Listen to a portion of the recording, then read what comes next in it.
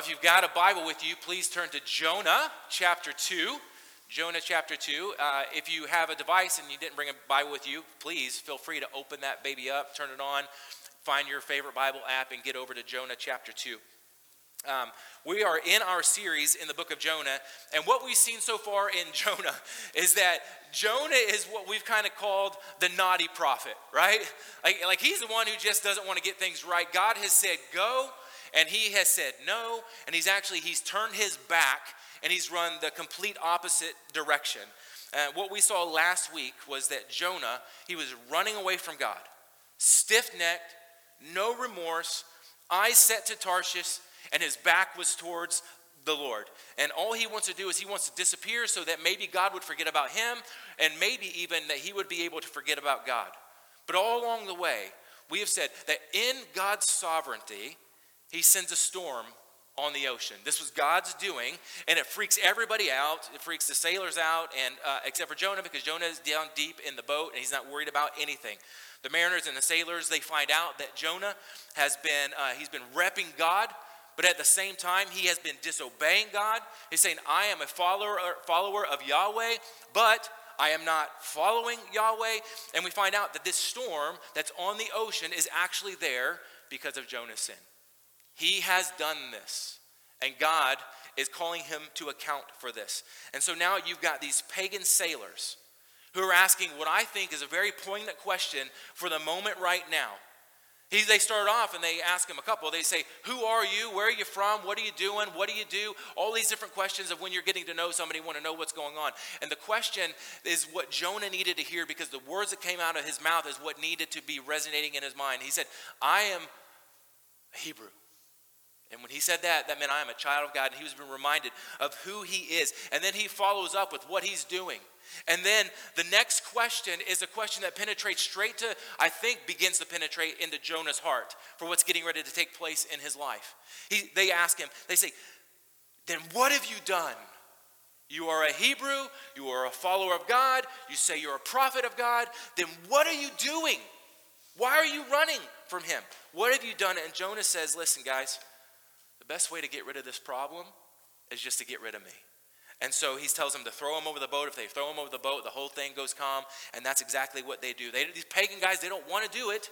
They're calling out to every god that they know. They don't want to commit murder on Jonah. But Jonah said, throw me over. And so eventually they throw him overboard and the sea calms down. Calms down. I think that brings us up to speed, right? Did we leave out any major details to get us to where we are this morning? Okay, then we'll keep going. So here's the focus. We'll just give it to you straight up. Drifting away from God. That's what we're talking about this morning. Drifting away from God. And you might say, well, that sounds pretty ominous. That sounds a little bit serious. And to that I would say, yeah, it is. It really is. Drifting away from God is very serious. When we get into chapter 2 of Jonah, guys, this is heart level stuff. We've seen Jonah running, and we're seeing him being called to account. But it's not just heart level for Jonah. As we dive into chapter 2, this is heart level for us. 2,000 plus years later, as we sit here gathered as a body of Christ in Ashland, Nebraska, at Riverview Community Church, this is just as relevant to us as it was to Jonah. And it calls us to encounter a God who calls us into obedience, who calls us into following him and finding our life in him.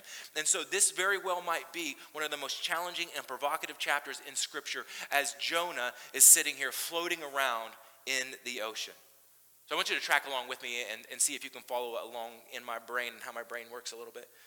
This week I was thinking about the beach, getting away to the beach. Anybody think about the beach this week? Just kind of going. Yeah, one person. Yeah, y'all familiar with the beach? You're looking at me like you don't even know what that is. We're stuck here in the Midwest, and you haven't seen water in a while. I know, right? But there are beaches if you travel a little bit, and you can get on some sand. But I was thinking about the beaches this week, and when you get to the beach, you're kind of excited about what's going on. You're there, you're on vacation, you lay your towel down, and you don't care. You just run out to the water as fast as you can. You got your arm floaties on, right? And you got the strip of white down your nose to make sure the sun doesn't get you. Maybe you don't have arm floaties. but you're heading to the water. Don't fight the sun, or don't let the sun get you. Use that white stripe down the nose, okay? But you're running to the water, and you get all the gear ready, and the towel is on the beach, and you run into the water, and you're riding the waves, and you're dangling your feet around, hoping that you don't get bit by a shark or stung by, y'all know that, like, it's Shark Week, right? Like in our house, like things are dying like crazy. Like sharks are eating everything. I'm like, what do we do? Like, why are we watching this? But sharks are just eating everything and biting people. And so we still go to the water. What's wrong with us, right? But you guys don't go to the beach anyway, so I guess it doesn't matter. But like you're hoping that you don't get bit by a shark, but you're playing and you're frolicking, and then all of a sudden you look up a little while later and your towel's gone. You're like, wait a minute, who stole my towel? Like what happened here? But you're looking around and nothing looks familiar to you. The lifeguard shack that was right there just a few minutes ago, and you had put your towel right there by the lifeguard shack, and now the lifeguard shack and the towel is gone as well. But the deal is, nobody stole your stuff. You took your eyes off of it for a minute, and then what happened? You drifted, didn't you? You drifted down the shoreline. And you know what we're talking about this morning? We're talking about drifting away. Do you kind of see where we're starting to go? You take your eyes off of it for a minute, and then before you know it, you're far away from your towel, you're far away from the shack, and you're far away from what you've been going after. And I don't think any one of us sets out to drift. I don't think any one of us does. But sometimes we look up and everything in our life just looks different than it's supposed to look. We've taken our eyes off for a second, and then everything has changed. Can I tell you guys, like our spiritual gaze is supposed to be set on Jesus. Over and over and over we read in the scriptures, look at Jesus, keep your eyes on Jesus, focus on Jesus. But yet in our world, the culture that we're living in right now, our gaze as at best sometimes turns into a glance. We look at Jesus quickly and then we move on. We look at Jesus, we take our eyes off him, and then we're further and further down the coastline. We're further and further away from where we wanted to be. We start to drift. Scripture says look at Jesus, and we start to take our eyes off, and then our gaze has turned into a glance. And sometimes we don't even look at all. And for believers in the room, I have no doubt that most of us know this internally. I know that we know that we're supposed to keep our eyes towards Jesus, but the hard part is for us to live that out in reality. Because there's so many things that's pulling against us all the time. So many things, so many distractions pulling against us. We have people who want to take our focus, people who are challenging that want to take our focus, things that promise popularity and value, and things that we end up chasing after, like, oh yeah, I'll run after that and see if that's going to give me everything that it promises. I'm going to go after that. Friends that live differently than you do, and it causes this internal conflict and struggle because your conscience now that's been formed by the Holy Spirit is being challenged by the way that somebody else lives.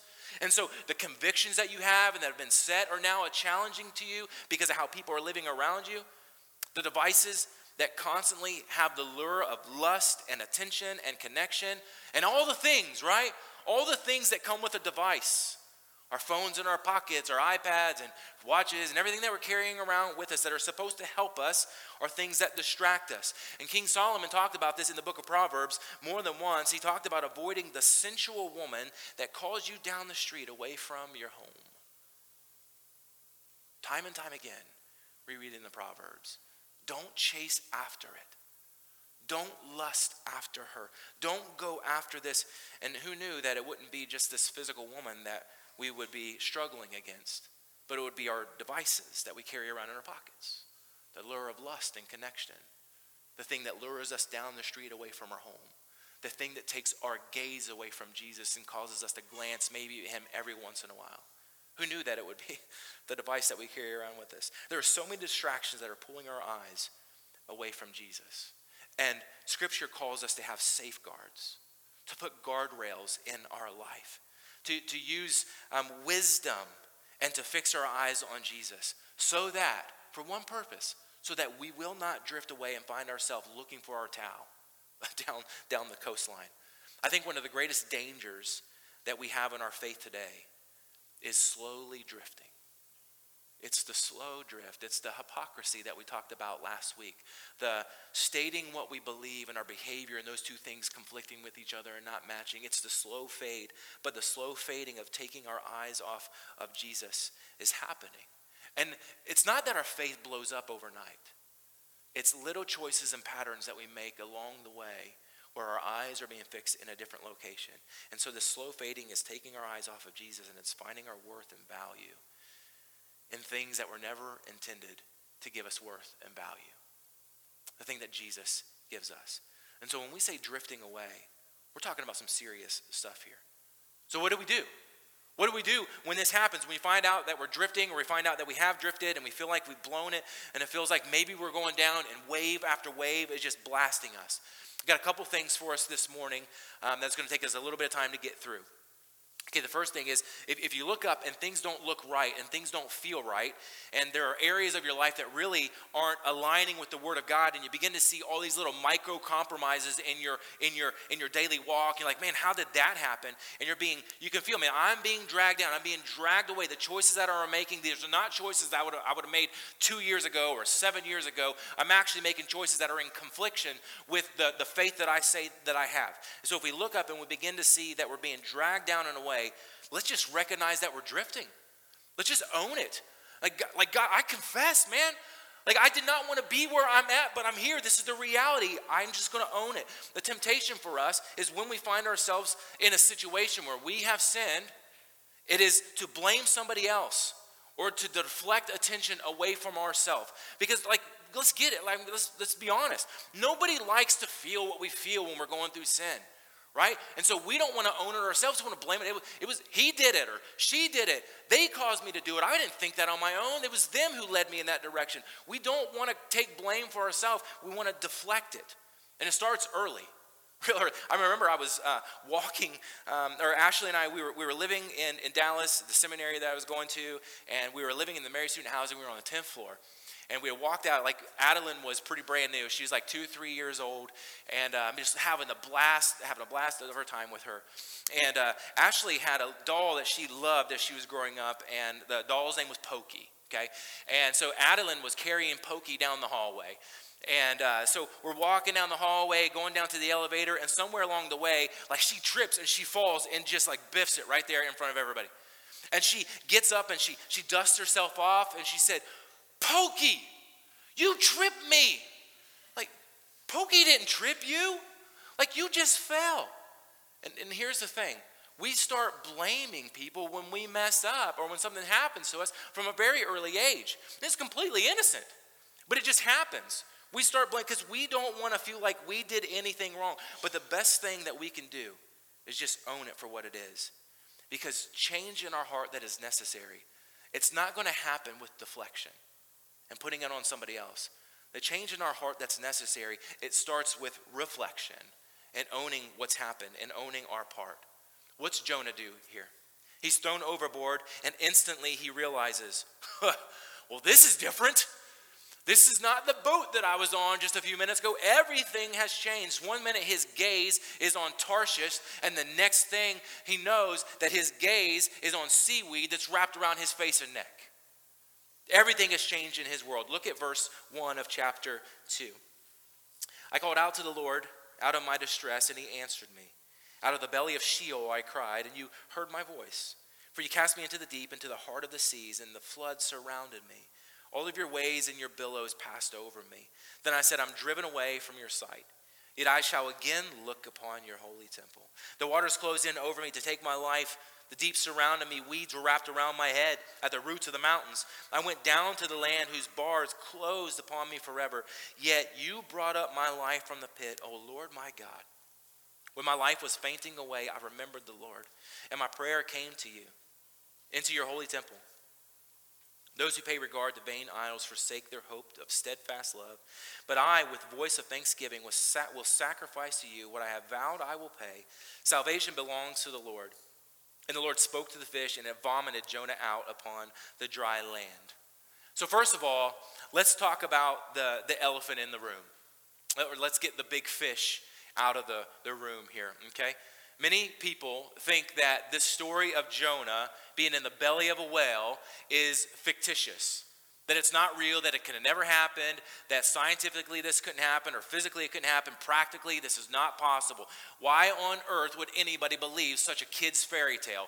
I've heard comedians make fun of Christianity because we tend to believe that there was a man who messed up, who was thrown over a boat, and who was swallowed by a whale, or a fish, a great fish, some kind of sea creature. And so there's that's going on out there. But there are folks who study the ocean, and I don't know what they call them, like ocean people, all right? People who study ocean stuff, and they have concurred that there are whales that have the capability of swallowing humans whole, right? There's things in the ocean that can do that. I don't know, like maybe that's why nobody in here goes to the beach. Right? Like, because there's things in there that could just take you down whole, right? I don't know. But there are things in the ocean that have the ability and capability of swallowing a man whole. There's another suggestion that is thrown out, is because God is orchestrating this whole thing, right? God sent the storm on the ocean. We know that's his sovereignty. God has caused him to be thrown over the boat. That's his sovereignty. And there is a huge fish that comes and swallows Jonah as well. And people say, well, that is God's sovereignty as well. Like if there wasn't something that was big enough to swallow Jonah or to swallow a man whole, because God is sovereignly orchestrating this whole thing, God could create an animal that was big enough to swallow Jonah in this particular instance that nobody had ever seen before. So God is able to do that. That is not outside of his realm or his purview. And I think because Scripture says that God appoints an animal, God appoints a fish to do this. The wording actually is dag gadol in the Hebrew, which means a great fish or a great sea creature. Something, the Hebrews, like they were always trying to figure out what they were seeing, like to figure out words for some of these things. And so the verbiage here just lends like some great sea creature, something big that comes along. And so it could very well have been a big fish that God appointed and made for this moment. But there are others who say that this is total allegory, that the whole thing is just a story. That yes, Jonah was a prophet of God, but this story actually didn't happen. Jonah wasn't thrown over a boat. There wasn't a storm. This was just a story to say and to highlight God's grace and his compassion and his mercy. Now that's a way to look at it, but I don't think that's a correct way to look at it. I actually think this is very literal. I do think that Jonah was thrown over the boat. I think he was being judged by God. I think there was something that was happening here. But in the midst of it, I do think that God was highlighting his mercy, his grace, and his compassion. Because we're going to read a little bit later in Matthew 12 that Jesus actually refers back to this. There are Pharisees or religious leaders who come to him and they're asking for a sign and say, do something, do something, do something. And Jesus says, listen, the only sign that you're going to get is a sign that you've already got. It's the sign of Jonah. He goes into the belly of a fish. He's there for 3 days. He gets spat upon the land. And then I, Son of Man, it's going to happen to me too. I'm going to go to a cross. I'm going to die. 3 days later, I'm going to be buried into the earth. And then 3 days later, I'm going to be spit out from the earth. They don't understand what he's saying, but he's hearkening back to what happened here to Jonah. So if it never happened, I don't think Jesus would have talked about it. I don't think this would have been a reference. I think actually what's happening here was the point towards Jesus, because Scripture always is pointing towards Jesus in one way or another. So I think the story is real, and I think what's happening here is God is highlighting his mercy, grace, and compassion for the Ninevites, which is also going to be a picture of his grace, mercy, and compassion for the Gentiles, that everybody gets a seat at the table if they trust Jesus. Now pay attention here. There are a couple phrases that I want us to look at. God could have sent this large fish to snap Jonah out of the air as soon as he got tossed from the boat. Like Jonah could have been tossed and he could have been on his way over, not even put a foot into the water, and God could have sent a fish and just snapped him up right there. Some of y'all like when you're fishing like that, right? You're bass fishing, you cast a lure out there, and right before the lure hits the water, or right as it hits, man, there is a bass ready to snap that thing and you take home a trophy. Right? Some of y'all like that. God could have done this with Jonah before he ever hit, but he doesn't. He could have snatched him. There could have been no stress, no mess, no fuss, no struggle, but it doesn't look like that's what God does here. From what's written here for us, it looks like Jonah actually kind of floated around in the ocean for a little while before God stopped this so that he could experience what it was like to go under. Look at verse 3. For you cast me into the deep, into the heart of the seas, and the floods surrounded me. All of your waves and your billows passed over me. What Jonah is saying, like this brother, he is in the ocean. The waves and the billows. I don't know what billows are, but they're pretty important apparently. The waves and the billows are swallowing up Jonah right now. Wave after wave are crashing over him again and again. When I was in the Army years and years and years ago, I went whitewater rafting with some friends on the weekend. And any whitewater rafters in here? A few of you, like the first service, it was like almost, like it was uncommon if you didn't do it. But like I went whitewater rafting one time in my life, and you just need to know, just for reference, I know nothing about whitewater rafting now. I knew nothing about whitewater rafting then, but the one thing that I knew is I think that you were supposed to stay in the raft, right? Stay in the boat. I did not. Like the one that, like you're supposed to do it, I didn't do it. I got knocked out, and I went under the water, and man, I thought I was going down. Like it's the closest, like there's been a lot of near-death experiences in my life. This was the closest that I actually felt like I was going to die. I was under the water, I was smashing off the rocks, I couldn't get my head above the water, I just kind of kept rolling. I was like, what do you do? How do you get up? I was like, I didn't know how this is going to end, but I guess this is how you end. Whitewater rafting, no matter how I tried. It's the closest feeling that I can get to what Jonah might have been experiencing in this moment. Like he is dashing around, and there is no hope for him to get out. It's wave after wave after wave, and this brother is going under right now. Verse 5 says, the waters closed in over me to take my life. The deep surrounded me. Weeds were wrapped around my head. Right now, he's under the water at this point. The waves have taken him down. He's made it to the bottom of the ocean where the vegetation grows, and it is wrapped around his face. I don't know how y'all feel about your face being touched and having stuff on you. But like if I take my shirt off and my head gets stuck for like any more than 2 milliseconds, I'm like, get it off. You know, I just feel like I'm about to go under, right? So Jonah right here, I can't imagine how scary this is. Like he's got stuff wrapped around his face under the water. He's already drowning. Now he's got stuff around his face. Verse 6 says, at the roots of the mountains, I went down to the land whose bars closed upon me forever. Yet you brought up my life from the pit. O Lord my God. Some commentators and scholars, they argue that at this point, Jonah actually died. That in the ocean, like he didn't live through the whole experience. That he died in this moment because he's talking about crossing over into the land of the dead, which would fit with what we were just talking about with Matthew 12, with what Jesus was saying when the religious leaders were questioning him. He said the sign that you're going to get is the sign of Jonah, who goes under, and Jesus very well could have been talking about being dead for those 3 days, because he was going to go into the earth and be dead for 3 days and nights. Now, of course, all scripture is always going to point to Jesus. And so if Jesus died to show grace, mercy, and compassion to those who would trust in him, to get salvation to the Gentiles, not only to the Jews as well, to create a way forever, to break down a barrier, to break down a wall. If Jesus did that, and he's pointing back to Jonah in this moment as an example, he very well could have died in this moment. So whether he feels like he is about to die or whether he actually died in this moment, either way, he's in a pretty tight spot. It's a serious situation. And here's the question. Why wouldn't God relieve him from that? Why wouldn't God just snatch him right up instead of letting him experience this burden and trauma? Why wouldn't it happen immediately? I've been asking myself that like all week as I've been studying this and trying to wonder, like, and he could have. Why did he let him go through this? Well, I could totally be wrong, but I think maybe at least for 2 reasons.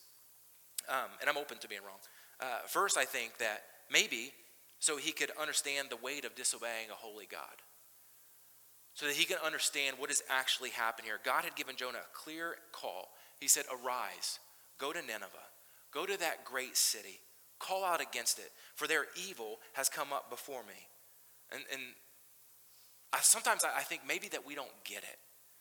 Just as human beings who are trying to follow God, who are trying, in our world, like we're trying to follow Jesus, sometimes I just don't think that we get it because we can't physically see God right now. We see the effect of God. We know what faith looks like. We see Christ in other believers, and we see the effect that believers have in our lives and around the world, and what Jesus does in our. But we can't physically see him right now, and maybe that messes with our mind a little bit. And so in that, God gets reduced to this man behind the curtain in the Wizard of Oz. You guys familiar with the Wizard of Oz? So God gets reduced to this guy who's back here pushing buttons or twisting knobs or pulling strings to make things happen. But like he's there, but like I can't see him. So is he really there? Does he really care about what's going on in my life? Guys, we're not telling little white lies to the guy on the street who's asking us for $5 and we just say we don't have cash. We're not telling little white lies to random people here. When we sin, it is direct disobedience to God. This isn't just one of our friends. This isn't just somebody that we bump into at the grocery store. But we are sinning against a holy, perfect, righteous in all of his ways kind of God. We're sinning against the creator and the designer of the world who's in control of all things. Right now, there are 7 to 8 billion people on the earth. That's right now. There have been billions and billions and billions of people who have lived on this earth, and he has always been in control of all of that. And so when we sin, this is the weight and the holiness of God that we are sinning against. It's not just some man behind a curtain pulling strings and pushing buttons. And Jonah, he wants Nineveh to experience the wrath and the weight of a God like this for their disobedience. Yet all the while, he is openly defying the same God. He wants them to feel that, but he doesn't see the sin that's going on in his own life. He wants to judge them, but doesn't want to be judged. And so God is letting Jonah feel the impact of his choice. I think maybe the second reason is that maybe he's just waiting for Jonah's desperation to become an act of dependence, to actually begin to reach out to him. Because in this moment, doesn't Jonah feel like he's right? Jonah feels like he's the one who's in the right. Now, he would have never have left and gone to Joppa to get a ticket to go to Tarshish if he felt like he was wrong. He felt like in this moment he knew better than God, that the Ninevites, they didn't deserve grace, they didn't deserve mercy. And so because of that, God is wrong, I'm right, I'm leaving. And here's the deal. When somebody is convinced that they're right, no matter how wrong they might be, it's hard to pull them out of that. Jonah needed a minute to believe that God was right. Jonah needed a minute to get his theology back in order, that God was in charge and Jonah wasn't in charge. Let's think about this from the parenting perspective, okay? If you got kids, or maybe you can remember back to when you were a kid, we often have said, or we've often heard a phrase like this: go to your room and think about what you... Yeah, anybody say that this week? Anybody say it go to your room and think about what you did. Do you remember, did your parents hit you with that when you were growing up? Yeah. I was every day I was in my room thinking about what I did. I don't know if I ever remember what I did. From the child's perspective, kids hate that, don't we? When we were kids, we hate that. We didn't want to go to our room. We didn't want to go to our room and think about nothing. We go to our room and we're just thinking about the injustice to the freedom that we have as human beings. We're going to our room and we're thinking about how ridiculously right we are and how insanely absurd our parents are for being wrong, right? That's what we were going through. Is that just me? All right? That's how I went to my room. My parents are idiots. They don't know what they're doing. But my daughter is in the back of the room. So from the parental side of things, here's what we're hoping. Looking at you. Here's what we're hoping from the parental side of things if we send our children to our room. Aren't we hoping for heart change? Aren't we hoping that they would go to the room and really think about what's happening in their heart and how their disobedience is affecting not just you, but it's affecting them and it's affecting their relationship with the Lord. It's affecting their hearts. And we're hoping that at some point there's going to be this heart change that takes place. And we are waiting for the desperate dependence that comes from waiting in their room. What's going to happen to me while I'm up here? Is there some other consequence that's going to come to me while I'm up here? So there's desperate situation, and we're waiting for them to become dependent on their parents, trusting that maybe we know what we're doing every once in a while. Now, we don't always get it right. Sometimes we're making it up on the fly, right? But we do know what we're doing sometimes. And for Jonah, God is over here and saying, Jonah, I just want you to look at me. I just want you to fix your gaze on me. Not glancing at me, everyone. I want your gaze to be on me. I want you to see how hard your heart has become. Jonah, do you see what's happening to you right now? And so first, I think we've got to realize that we're drifting, and we just need to own it. We need to confess what's going on in our life. God, I've sinned against you. And the second thing I think that we have for this morning is I think that not only do we have to own it for sure, but I think, admitting that we're wrong, it doesn't do anything unless you're making a decision to make sure that that doesn't keep happening again in the future. And so you don't just confess it and own it, but you got to repent. There's got to be repentance that takes place. And I think the idea of repenting, that it's gotten a bad rap over the years in Christianity, has it not? And I think it's because we've connected repentance to some worn out view of chains and legalism, of being chained down, and I have to do this. But repentance, it's never meant to be shame and chains. Repentance has always been a fruit of humility that leads us into lives of freedom and grace. Repentance has been this somebody coming and opening up the jail cell door for you so that you can walk out in freedom and in forgiveness, to experience that rather than the shame and the guilt that happens when we stay locked up in our sin. Confession and repentance, turning away from that, sets us free to live in the freedom and the grace that God has given us. And so for our benefit, here's what repentance is. It's just saying, God, I messed up. I don't want to keep doing what I'm doing because I know this grieves your heart. And so right now I can't get a handle on it. Like, it's out of control. And so would you help change my desire? Would you change the desire of my heart to help me want what you want for me? To help me want what you want for your creation? Would you help me to have the desire to follow after you and instead of keep following after the things that I'm following after? God, I need you because I can't do this. Repentance is confessing our sin, and then it's turning away from it. It's choosing then to create healthy patterns and to put up guardrails in your life where maybe there's never been guardrails before. It's living in humility. It's believing that God has more for you than that thing that you're stuck in, or that fear that's just been crippling, that you just can't get out of the cycle in your mind, or that relationship, or that whatever it is. It's believing that God has more for you than that. I've had tons of conversations with people over the years who've sat in my office, or who've sat in my car, or who's been in my house, and who just told me what's going on in their life. And I said, man, Anthony, like this is what's happening. And I listen, and there are some people who's like, man, I just don't want to do that ever again. And there's just full repentance and true repentance that takes place. And you just watch their hearts soften before the Lord. And you watch them walk out in freedom. But then I've had people who have sit in the same place, who have confessed their sin, but they've never had a heart of true repentance because they just keep going after the same thing. They keep running back to it.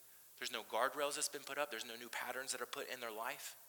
They end up walking in the pothole over and over again. I heard a story this week. I was talking with a guy, and he said it's like this. He said there's a guy who goes out of his house, and he's on his way to work, and he's got to walk down the sidewalk. He's walking down the sidewalk, and there's a pothole. He doesn't see it. He walks into it, and boom, smacks the ground, gets up, dusts himself off, and then he heads off to work.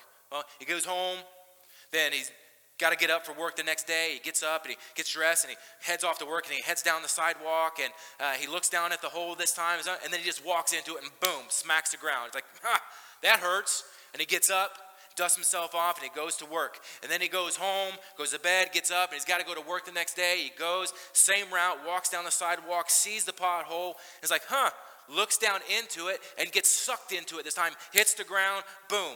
Gets himself up out of the hole, dusts himself off, goes to work, comes back home, goes to bed, gets up the next morning, and starts to go out the door and walk through the same pathways. Wait a minute, I'm not going to go that direction this morning. And then he finally goes another direction. So he doesn't hit the pothole. That's what true repentance looks like. It looks like I'm making a choice to not go down the same patterns and the rhythms that I've gone down that have landed me at the bottom of a pothole that damages myself and it damages people around me. And that, you probably feel that from time to time in your own life to some degree or another, because we all have areas of sin. We all have certain struggles that tend to be a weakness for us, that if we're going to fall, that's kind of the thing that we deal with.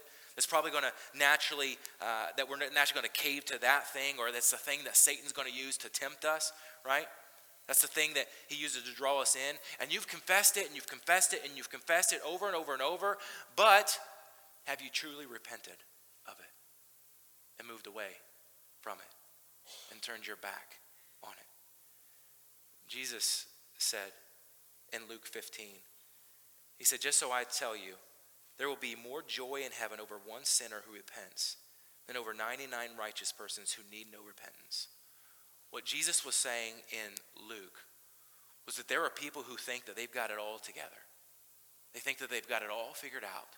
They don't need to repent because they've not done anything wrong, or the thing that they've done wrong, they've got it all figured out themselves. But he says there is joy in the repentance of the one who knows that they don't have it all figured out, who comes to me and said, I've blown it, and Jesus, I need you. Look at what happens in verse 7 of Jonah 2. When my life was fainting away, I remembered the Lord, and my prayer came to you, into your holy temple. Jonah is saying, I remembered who you are. I remembered your holiness. I remembered you in the temple. And when I see your holiness, I can clearly see my sin. I've got my theology back in place. It's not Jonah temple. It's not the place that I dwell. This is the holy place of God. This is where he sits. He is over all. He's saying, I remembered who you are, and I saw you in your holy temple. He sees his sin for what it is. Now, if God is just another bro on the street, why would anybody stop doing anything? Why would anybody limit any of what we call our freedom? But if he's holy, and if he's righteous, and he's perfect, and our sin is reflected and set up against his perfection, we see it for what it is. Jonah right now, he is in a tight spot, and he is repenting. It's often at the end of our rope that we find God, isn't it? Man, why isn't it ever at the beginning of the rope? You know, like, I want a rope, I just want to flip the rope over and be like, you know what, I'm going to experience God on this side before I go through all this calamity in my life. I don't want all this garbage, so like, give me the front end of the rope before the drama and the blow-ups start happening.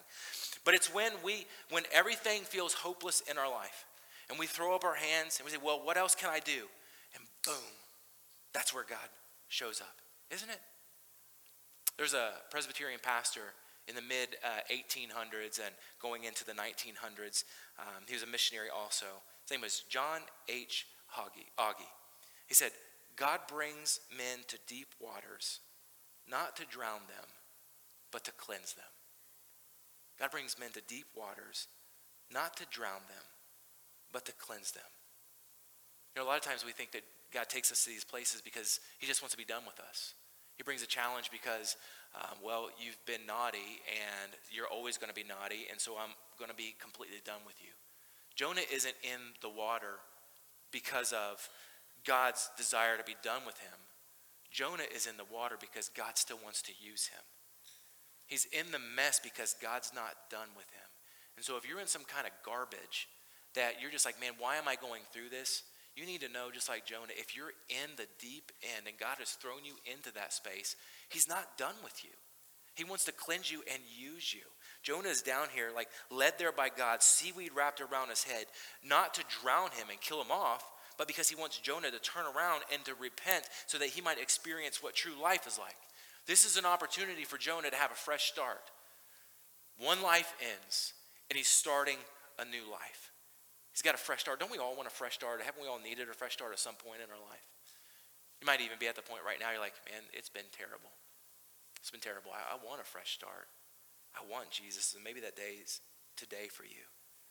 So I think in his heart of deep repentance and a heart of dependence, what happens is we own it, we confess it, and we repent. And then we choose to have new, healthy patterns as we move forward in forgiveness and grace. Look at verse 9. But I, with the voice of thanksgiving, will sacrifice to you. What I have vowed, I will pay. Salvation belongs to the Lord. Jonah says, this is it. My heart is done. I will sacrifice. I will do what I have vowed to you. In verse 3, Jonah, he acknowledges that God has caused the storm, that God has appointed this great fish to come and to swallow him up. God has caused and appointed trauma in Jonah's life in order to get to his heart.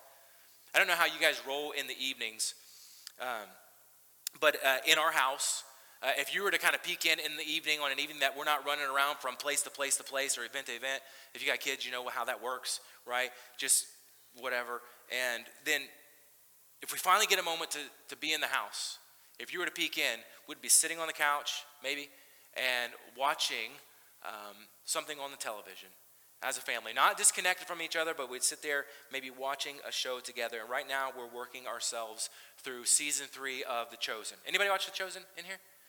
There's like me and one other person in the first service. Some people are like, oh, no, you don't do The Chosen. It's not scripture, okay? But it helps paint in some color around. It gives us a good view. Anyway, we love The Chosen in our house. We're in season 3. And it's amazing. But when we watch TV, there is somebody always in our house. We get about 2 minutes into a show after everybody's got to go to the bathroom. Like, I gotta go. And then we're sitting there. And then 2 minutes in, somebody's like, you know what? It's a great idea. Like, we should have some popcorn. You're like, okay. And then somebody go, like, usually it's my daughter, Adeline. She is my popcorn girl. Like, she could just anyway. She eats a lot of popcorn. And we love it in our house. And so we'll sit there and we'll eat popcorn and watch the show. But popcorn, to me, it's fascinating. You know how popcorn pops? Popcorn, you can't eat it just in the kernel by itself, right? Because that's good news for dentists. You'll go to the dentist. It's too hard. Something has to happen in order for you to get the goodness out of that kernel of popcorn. It needs heat. It needs pressure.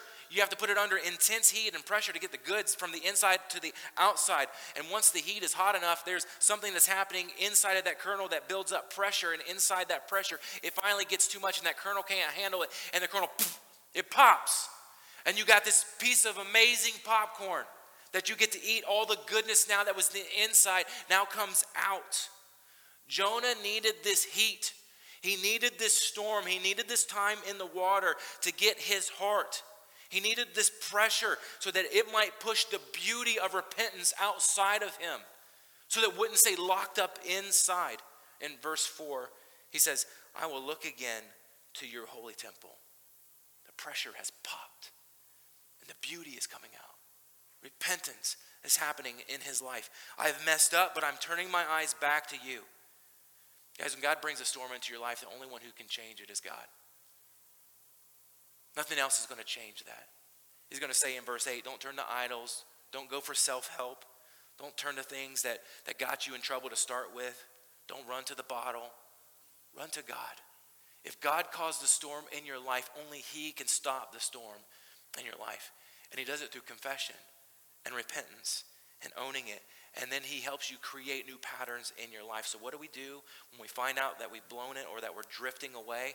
We own it, we confess it, and we move forward with different daily rhythms. And we all have certain things that we do. We all have certain rhythms to our life. But let me suggest maybe that there might be a change. Starting asking the question in your life, where do I want to go? Or what do I want to be when I grow up? What does God want to do inside of me? If I want to grow up in my relationship with Jesus, I have to start my day with him. I have to be in the middle of my day with him. I have to be at the end of my day with him. He has to be my life. If you want to grow up in maturity, it's not just a piece of Jesus. It's not just a part of Jesus every once in a while. It's not just doing our own thing and doing our own will and then asking, God, would you bless this? Would you bless this life that I'm now beginning to create or this thing that I'm beginning to do? I'm living, and then God here, would you do that? Let me challenge you to confess your sin this morning. To repent of your sin this morning. Let me invite you to live life differently than maybe you've been living it to this point. To have a fresh start. To start new. To choose lives of repentance. To have a life of confession. To have a life of responsibility to the scriptures and to the Lord and how we live. Let me invite you to turn your eyes towards Jesus. On Sunday mornings we gather and we're wrapping up, guys. I know, it's hot, it's time to go. On Sunday mornings we gather here as a family. As a family of believers and friends who are wanting to know maybe more about Jesus in the scriptures. And it can feel arbitrary and it can feel trite as something that we just do. But when we open up the Word of God, we're expecting him to do something in us. We're expecting it not to return void. When we gather in church, like this is not just something. Like we're here to hear from God. We're here to be in his word together. And God's word changes us if we allow it to change us. And so there is a call to repentance in Jonah's life, but there's a call to confession and repentance in our life too. And so what I want to do is us not to walk out of these doors just like any other Sunday. I came in and I checked the block. But for us as a body to enter into confession and to repent together.